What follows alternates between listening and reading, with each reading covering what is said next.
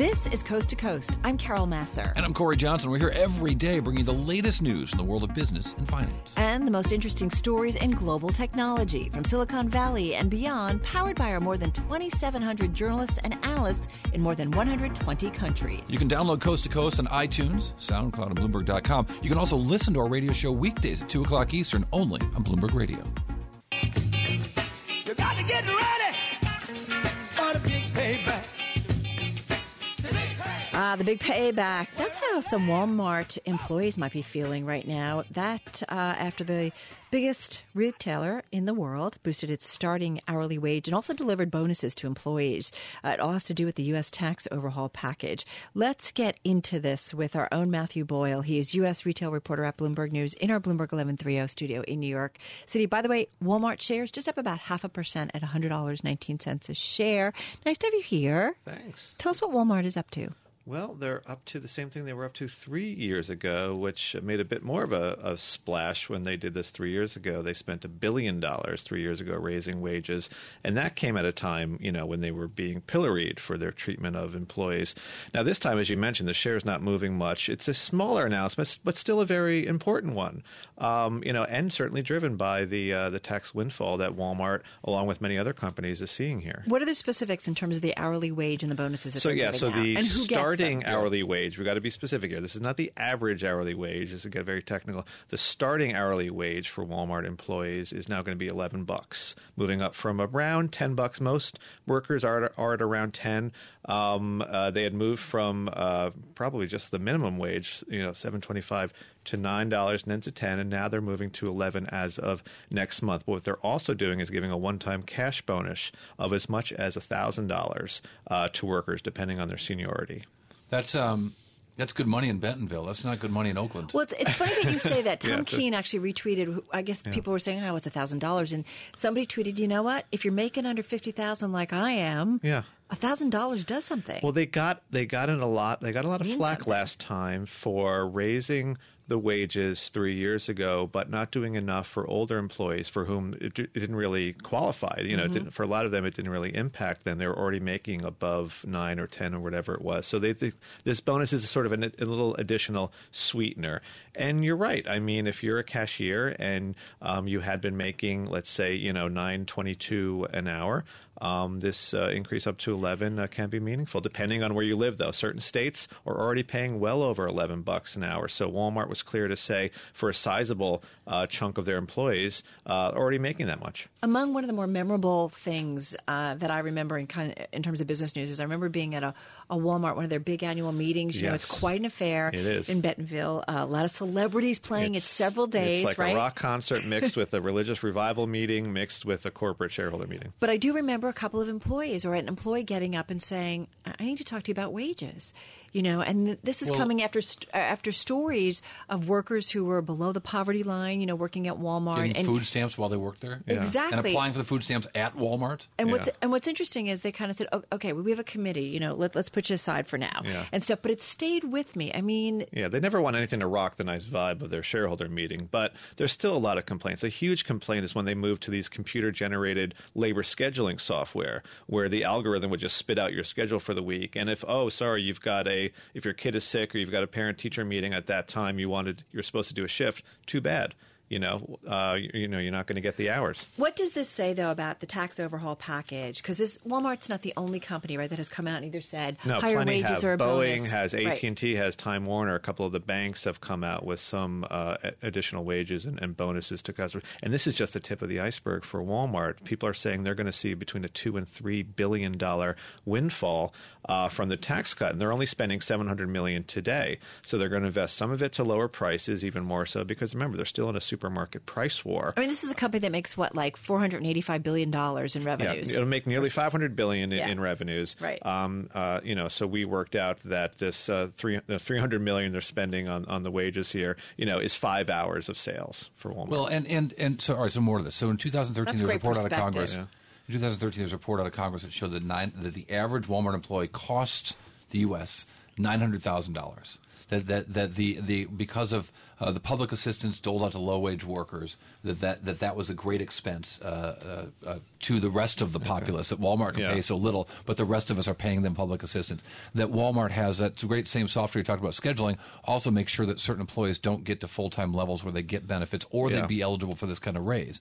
So it sounds great. When I heard the stories about AT&T and bonuses and stuff, and nice of them to give a bonus. Yeah. A bonus isn't a raise. A bonus goes away after the first year. Not a repeat. A raise is a commitment, allows someone to change their lifestyle and raises their standard of living and lets them spend that money on a more consistent basis. Corey, you make a really good point. The whole economy. Yeah, you make a really good point about hourly versus part-time versus full-time workers. Right. Now you look at one thing we haven't talked about today: the expanded leave policies for maternity and parental leave. That's only for the full-time. That Walmart is announcing as well? Yeah, Walmart is announcing as well. They're really expanding their maternity leave and their parental leave program here, going to a fully paid maternity leave, not just partially paid, and additional weeks as well, 10 weeks, not just the 6 to 8 weeks. But that's only if you're full-time. And what Walmart has been doing, and other retailers as well, is limiting the amount of employees they have, hourly employees who are considered full-time. They'd much rather have you part-time because it's cheaper for them. And they're still doing that. Oh, they still would be doing that. And the software is doing that. The software is calculating. The software is saying don't that schedule this person on a Saturday because they'll get to 40 hours. Yeah. Let's schedule them on Sunday so they stay at 35. Yeah, and they could blame the algorithm. There's a really well-known company that I worked for a few years ago that did the same thing in terms of limiting the hours because they this is why we shouldn't add just another head count. We shouldn't just point the finger at Big Bad Walmart. No. Everybody does this. Yeah. Okay, every corporation would rather have you part-time than We're full-time. pointing the finger at Walmart today because Walmart's pointing the finger at themselves. What- Look at exactly. what good guys But what's with interesting, wages. are they competing for workers at all? Is this part of that? Yeah, everybody is. Oh my Yeah. God! I mean, you look at there's a war for seasonal workers. I mean, Target just raised their wages to $11 in October, and they're going to be raising them to $15 an hour by 2020. So this war is by no means over. Right. And higher wages filters into maybe higher costs for goods. And, I just think about the bigger, broader story of inflation. Let's move on now and talk about sort of what maybe these tax cuts mean, the things we just heard being discussed, and what CFOs are thinking right now. Deloitte does an annual survey of CFOs, really helps us really see what CFOs are thinking and doing about what they're about to do. And Sandy Cockle joins us from Deloitte, who looks at the global CFO initiatives there at Deloitte. And Sandy, is a really interesting time where the perception leads to a reality, I think, when it comes to expectations around tax policy and what money CFOs are going to have to play with. I would imagine you're seeing that in your survey. Yes, Corey, we certainly are.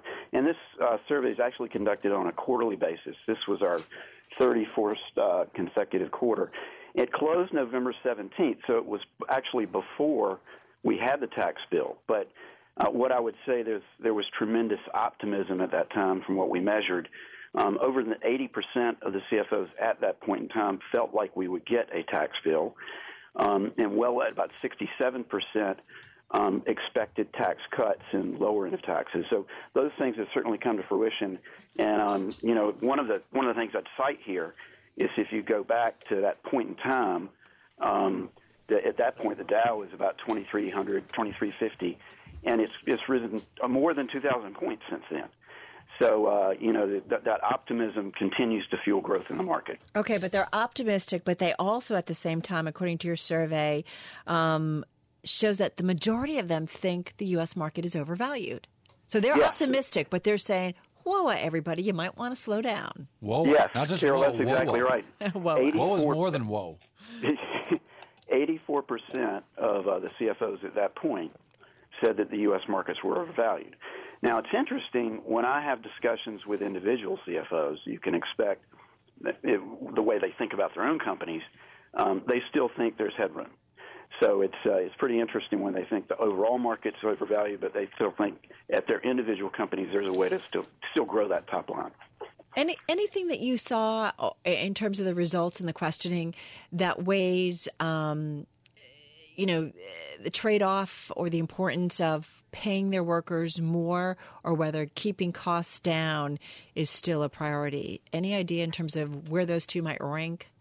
Yeah, Carol, we didn't ask that specific question, but what I would say, there are a couple data points I'll pull together. Number one, the CFOs were forecasting a 2% hiring growth over the next year. That's actually ahead of the 2-year average. That's pretty good. But the one thing that did come out is, is the cost, expected cost increases around skilled labor, and the difficulties in attracting and competing for skilled labor. They expect to see significant increases in attracting those kind of people over this next year. So, looking at that, I mean, are they going to take bigger risks and try to sort of shoot for the moon a little bit more than they have in the past? Yeah, Corey. So what's happened? We have kind of two ways this year. First of all, 40% of the CFOs said they're willing to take more than normal risk, and that will probably be baked into their strategic plans. That's up from 25% a year ago. But in terms of generally, 63% of the CFOs said it is a good time for companies to take on more risk, whether they do it or not. So almost two-thirds of the CFOs are pretty bullish about this is a good time to be doing that. Well, certainly interesting time, and we'll see how they actually spend it and what the effects are. Really glad to have you, as always, Sandy Cockrell, but especially given the context today. Sandy Cockrell, a Global CFO Program Leader at Deloitte.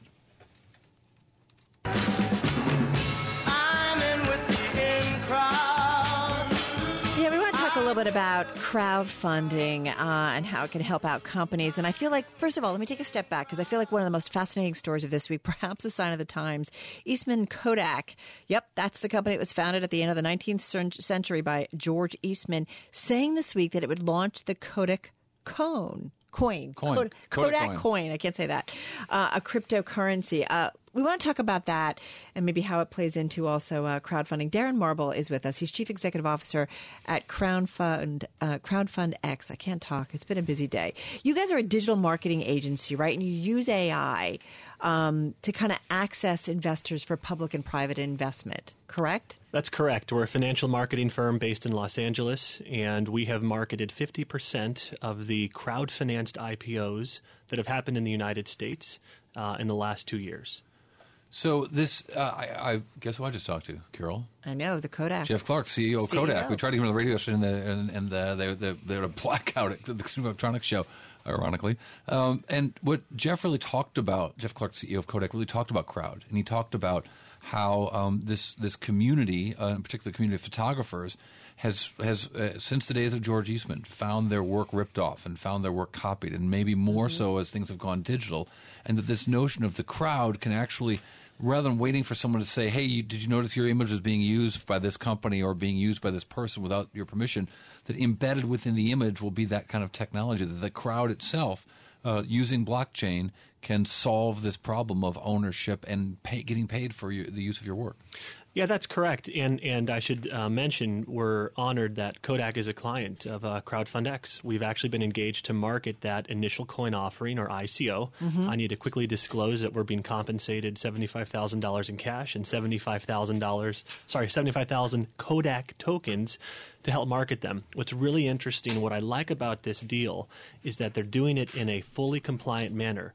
This offer is being done as what's called a Regulation D 506C campaign, as the SEC and Chair Jay Clayton have recently indicated they have not yet seen a token that is a utility. All of these offerings are securities, and the Kodak team is very smart to structure their token as a security token. So Regulation D, what is it? 506C. Okay. And what that means is that only accredited investors can invest. In the U.S. and internationally. Is that $1 million plus or something in terms of assets? Remind us. $1 million in investable assets, right, and $200,000 to $300,000 annual income. What kind of interest are you seeing in something like this, the Kodak coin? In the first 24 hours, more than 7,000 people registered their interest on the Kodak One website, which is absolutely stunning and phenomenal, largely a result of a tremendous PR campaign. So just about 30 seconds left here. I mean, do you see this as something above, like on a higher level, both in terms of corporate governance, but also in terms of sort of the potential usability compared to other coins? I think so. I think Kodak is a business that's been around for 130 years. It's not a startup. This is not an idea. So it's instantly separated and differentiated from every other blockchain startup that is launching a coin or cryptocurrency. I think these guys are going to be incredibly successful. I feel like it finally kind of starts to click and make sense. And we understand maybe the power of a digital currency and the blockchain technology. Come back. I know we were squeezed a little bit because of going to Washington to listen to the Treasury Secretary, but come back. We'd love to talk more. Thank you so much. Darren Marble. He's Chief Executive Officer at Crowdfund X, based in Santa Monica, California, in our Bloomberg 1130 studio on this Thursday. This is Bloomberg Radio. I'm driving in my car. I turn on the radio. How about you let me drive? Oh, no. Who's gonna drive you home? Honey, please, I'll do the driving. Drive on. Excuse me, I want to drive. Just drive, baby. It's the question that drives us.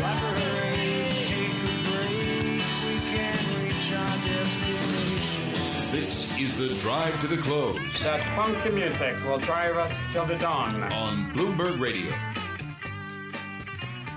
Indeed, it will. Drive to the Close is a regular segment here where we focus on what's happening in the markets right before the market close. We're glad to have Walter Todd on with us right now, the Chief Investment Officer of Greenwood Capital Associates, joining us from Greenwood, South Carolina, with a look at, the start of the new year. It's the first time I think we've talked so far this year, Walter. And I wonder, with some perspective on the last year, how do you see this next year?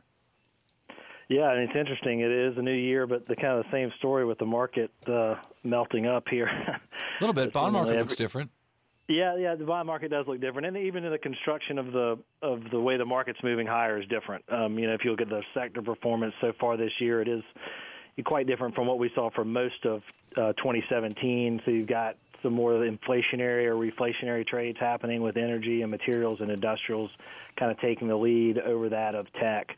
So that's certainly different. Consumer discretionary has come on here lately, and financials have picked up in the back half, of the fourth quarter and so far this year. So, yeah, you're right. It is kind of the overhead level. It looks the same, but underneath it is quite different. So how do you make sense? Like, take a name like General Electric, right? It had the worst drop in the Dow Jones Industrial Average last year, about 45% lower. It's now up about 9% in 2018. Is this just folks tired of the same old names and looking for a stock that's cheap and been beaten up? Or does it kind of make sense? Like, what are we trading on right now?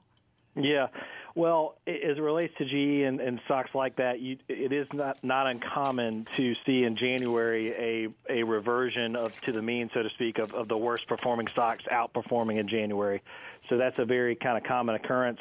Some would look at that and say, well, energy is just participating in that, and what we see every January, which is the worst performing stocks from last year, are doing better. We think there's more to it as it relates to energy. I don't know specifically with GE.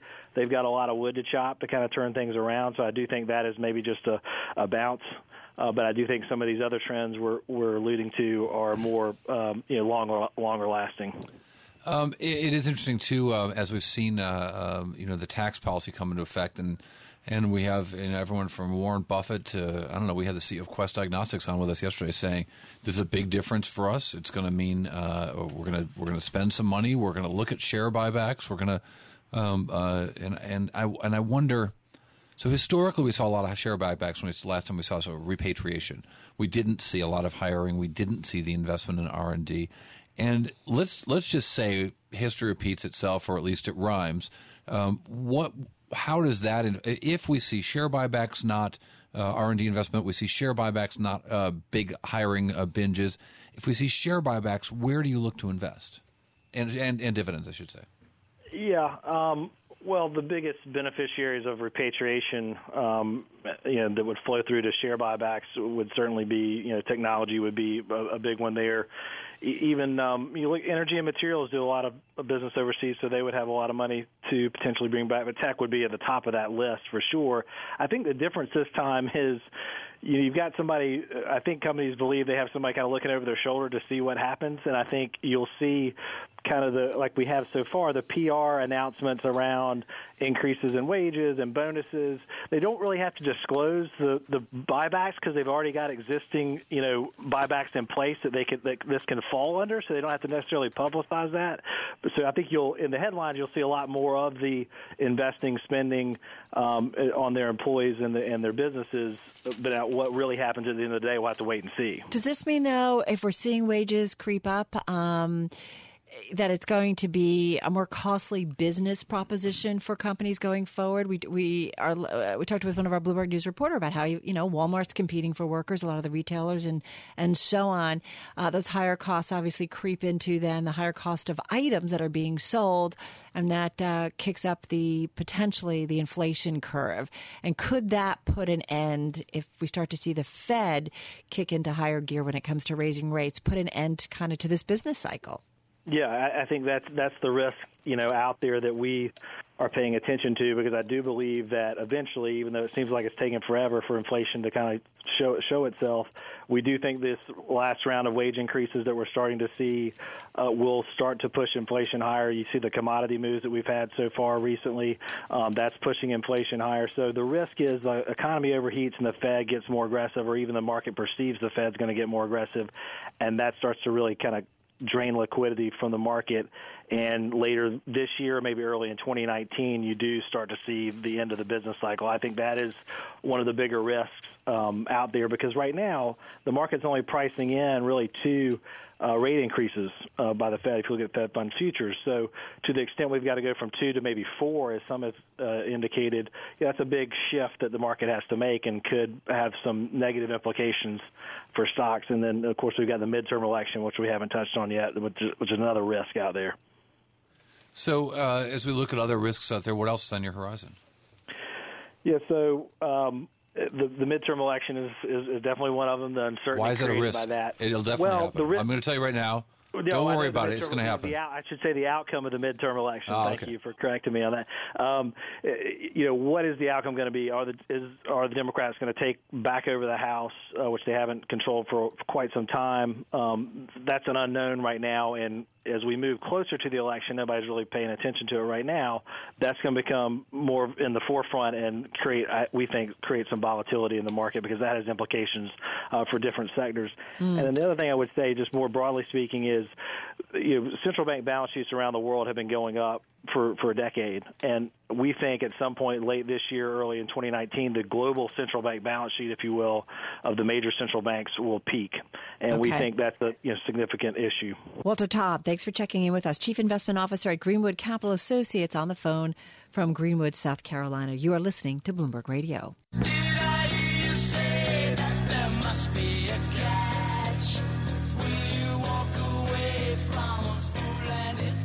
We're going to talk a little bit about money and not being foolish, actually, with your money. I told you, thank God. TGIF. Thank God it's Friday, but it's not. Just around the corner. Hey, John Thompson is back with us. Thank God it's John Thompson. The real John Thompson. He's going to save us. Chief Executive Officer, Chief Investment Officer at Vilas Capital Management, based in Chicago, in our Bloomberg 1130 studio. Welcome back. Happy New Year. Yeah, Happy New Year to you. Good to have you here. I'm going to jump right in, because you guys own shares of General Electric. Yes. When did you buy in?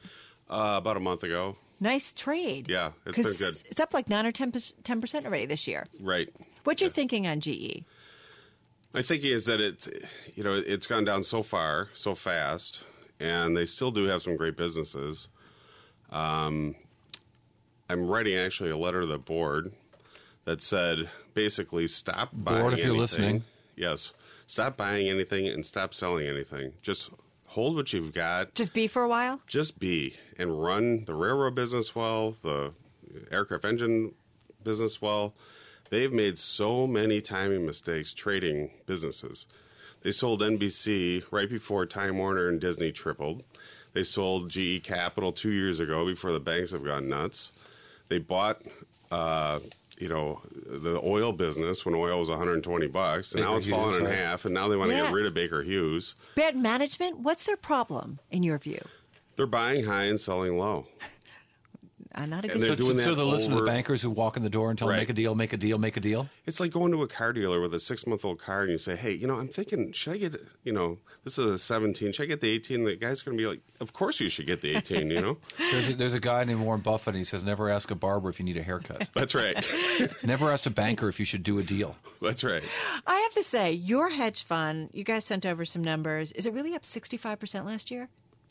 Minus fees and expenses. or before fees and expenses? We can't really comment on it, but we had a decent year. Well, I want to know because otherwise I'm only going to talk to you if you're doing well. The SEC won't let him tell us exactly what his numbers are. But here's why I'm amazed that your numbers have been so good when you were short two of the biggest gainers last year in Tesla, which sold off a little bit at the end of the year, but you told us before we were in the dark there that you were underwater on that one still, and Amazon. Right. And Netflix. Right. So we're short all three of those. 46% up on Tesla, 55% up on Netflix, 56% up on Amazon last year. Right. I'm not trying to rub salt in my wound. No. It's already And you're there. still short. Right. And added to those today, two of them. I think the issue is, it's sort of like buying life insurance. I'm sure you own it, and it's probably not working out for you yet because we're talking here. So, it's the good and bad of it. Right. For a long time, I never got to use that line. I like it. So our short positions are really hedges against a very big change, I think, that'll occur in the market, which is, the sort of another tech kind of wreck, I think, is going to come eventually. Some kind of route? Yeah. I mean, Cisco Systems was one of the best companies in the planet back in the 90s. They had 65% share of the router market, which was growing massively. They were creating tons of cash, yet the stock still fell 90 or 95% between 2000 and 2002. Valuation was a problem. Yeah. But you can't, okay. And the valuation but you on can't these short just in valuation. I mean, you can. You can. But you shouldn't. I would argue the short seller. Why not find fundamental rot? Because usually by that two of those time, businesses the might borrow have. cost on those is so high that you can't You find were telling me it. the borrow cost in Tesla isn't that bad. One could very argue low. the free cash flow burn there shows a real fundamental rot. The problems in production they've got, one might argue, have fundamental rot. You could look at Netflix and look at their free cash flow burn and their off-balance sheet commitments and liabilities of billions, over $10 billion in content they're going to have to pay for. Best case scenario. Right. You can see some rot there. That's why we're short those. So that's about business reasons. It's not just about valuation. Right. Yeah. I mean, we're not short Facebook. We're not short Google. We're not short Apple. I mean, those are very profitable, very good businesses. Amazon, Netflix, and Tesla are not good businesses. Amazon does not make any money. Let me suggest to you Amazon's a good money. business. Let me suggest to you that Amazon's a good business because they generate cash flow from operations. They don't generate net income in size because they don't want it, because they don't want to pay taxes. So they generate, just like a supermarket, they generate very low profits, very high cash flow from operations. They take all the free cash flow, plow it into making the business bigger. And that has allowed them to become a very big company while not showing much in terms of EPS, but showing a lot of cash flow from operations and not having negative free cash flow. So I've studied the cash flow statements extensively. Yeah. I'm a CFA, MBA from Chicago. I've been doing this 25 years. I don't think they have a lot of free cash flow. If you really look at how they do this. I said cash flow from operations. I said not without going negative free cash flow. They do have free cash flow from operations. Yeah, but it's really a timing difference between receivables and payables, and it's So they're playing games. They're playing. It's not games. It's or counting truth. tricks. Yeah. But they pay in 90 and they collect in one. Yeah. Or they collect instantly. It's a good business model. Right, but so was Dell. Dell was doing the same thing. And as soon as you slow down, the cash flow from that disappears. Yeah. So if you flatten out your revenues, that cash flow goes away. So that's the problem, is that if you're relying on this cash flow number and it goes away, what do you got then?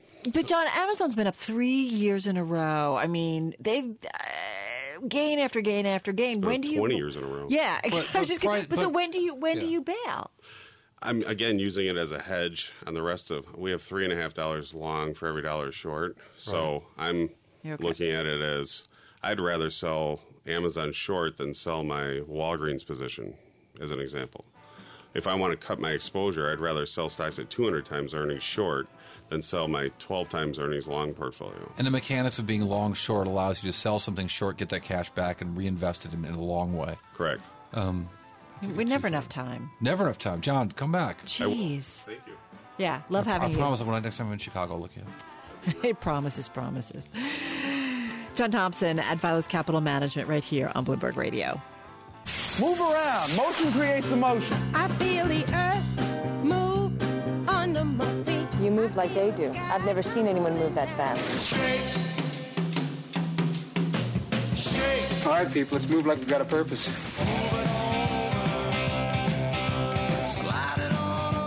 Company's called Movers and Shakers. They cost a little more, but that name cracked me up.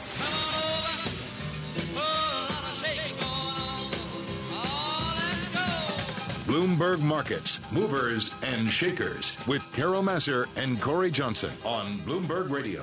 All right, everybody, let's talk about some of the stocks on the move in the Thursday session. S&P 500, let's just kind of go through that just quickly. 378 names in the index higher today to 126 lower, one unchanged. I do want to also, it was moving a little bit, but I like the story. Apple shares were just up about 0.6% today, up about $1, $175.28 a share. Apple now up 3.6% today, but this story caught my attention.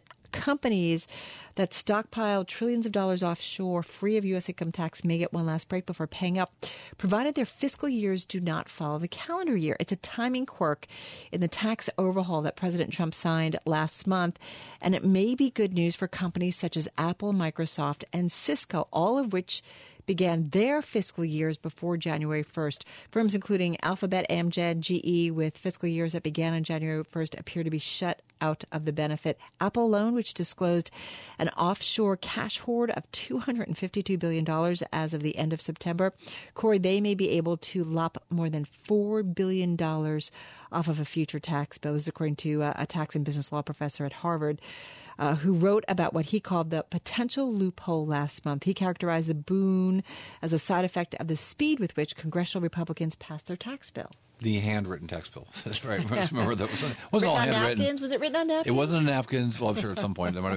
But some of the things that the Senate voted on were written in hand on the margins, and it did show a sign of a rush. Just think it's although interesting. They tried to fix some of that in committee in their defense. I want to bring it to our attention once again, Wal-Mart. Not a big move in the stock, just a 35 basis point move, if you will, 0.35% increase in shares of Walmart, just closed at $100.02 per share. Fantastic run in the stock over the last year. So the stock was trading at $65 a share in February. Again, that's up about almost 50% from there, almost exactly 50% from there since last February. Walmart announcing, and the entire Bloomberg terminal over the course of the day is one of the things I look at, Carol, I don't know if you know this, is that companies where people on the Bloomberg terminal are seeking out more news, or the percentage of news has increased a lot over the previous day. Which function is that? I don't know. It's news trends, TREN, okay, on the terminal. A trend, short for trend, one would imagine. Big surge in stories in Walmart because people are trying to figure out what the heck does this mean. Right. Walmart, sounds like a big deal, raising the wages, but they're raising entry-level wages, which presumably will start people a higher wage. That's good for people. It's good for the economy because they're going to spend every dime of it, because no one who works at Walmart has a lot of money left over at the end of the day. They spend every dime they can just to get by. It also probably means less people getting welfare on some level, because so many Walmart workers are receiving public assistance because they make so little. Those are full-time employees. What didn't make the headlines as much was the fact that a bunch of Sam's Club stores owned by Walmart are closing at the same time. A lot of workers, apparently, from what we're reading online, showing up at work this morning and finding out that their store is gone. It's a bummer. And their jobs are gone with them. So the effect on the national labor force, we don't know. Right. But Walmart got a lot of positive headlines. The news, however, is more mixed, I would say, both for the company and certainly for its workers. And, again, Walmart workers, they're not putting the money in the savings bank. They're not putting the money on Wall Street. They're putting the money into the economy every dime of it, every minute they get it. All right. Certainly get a lot of attention, a lot of searches, and people wanting to know more news about Delta Airlines as well today. This stock was the number 2 gainer in the S&P 500, up almost 4.8%, up $2.66 a share, closing at $58.52 a share. Dave Wilson talked about this a little bit earlier, but the airlines have all been in the news this week. Delta specifically today expecting to maintain its firm grip on pricing power early this year, as strong demand enables the number 2 U.S. carrier to counteract higher fuel costs. Higher fares will push up revenue for each seat flown a mile. That's a key metric, of course, by as much as 4.5% in the first quarter. According to Delta, they put this out in a statement as it reported earnings. That would be, by the way, its biggest gain in almost 4 years as the benchmark gauge, a proxy for an airline's control over ticket prices. But we've seen airlines all on the move this week. Pretty much all higher. UAL, too, up 4.6% today. The SIBO VIX Volatility Index closing today up 0.5%. That's 0.5% for those of you keeping score at home, closing at 987. Interesting story on the terminal. I don't want to get too deep into it, but the VIX elephant, this giant trader of VIX options, has changed his trades or her trades to sort of a rollover on a shorter 1 month basis, but fundamentally sort of guessing that this VIX strike price by buying back puts at a strike price of 12 and selling them at 15 and buying back 25 calls. Essentially, this VIX strategist is guessing that the volatility is at some point in the next month going to have a big spike to get to somewhere between 12 and 15, but stay under 25 so he doesn't get hit with these 25 calls that were purchased. So he gets stuck at an extraordinary spike in the VIX, but expects a big one somewhere between now and then. Put it on Dave Twitter. Wilson right now. He's got to look at his stock of the day. Dave Wilson, what do you got? And that would be Brinks. They're making a second appearance as stock of the day. The first was last July when the armored car company shares surged in the wake of second quarter results. Now, Brinks, whose ticker is BCO, had quite a rally over the space of 16 months. The earnings were part of that. The shares more than tripled through last October when they peaked at a record. Third quarter results helped with a pullback. Data compiled by Bloomberg showed analysts raised ratings on Brinks during the rally and then stuck with their calls. The prevailing outlook became more positive today as the stock received a buy rating from the fourth of 5 analysts following the company. The analyst is Sidoti & Company's Greg Pendy, who was neutral on Brinks when he began coverage in December. He changed his recommendation to buy and raised his 12-month share price estimate by $4 to $98. Pendy's upgrade spurred a revival in Brinks shares, which had their biggest gain since that post-earnings rally back in July. They climbed 11% to close at $86.90. Great stuff, Dave Wilson. Dave Wilson, our stocks editor, with his stock of the day, Brinks. Take that one to the bank. That's a good one. So what is it? It's up 10.5% this year, Dave. More of the same. This is a stock that had done really well, and now it's starting to show some new life. Up 91% last year, 43% the year before, and up 18% in 2015, Corey Johnson. Fantastic run. Thank you very much, David Wilson.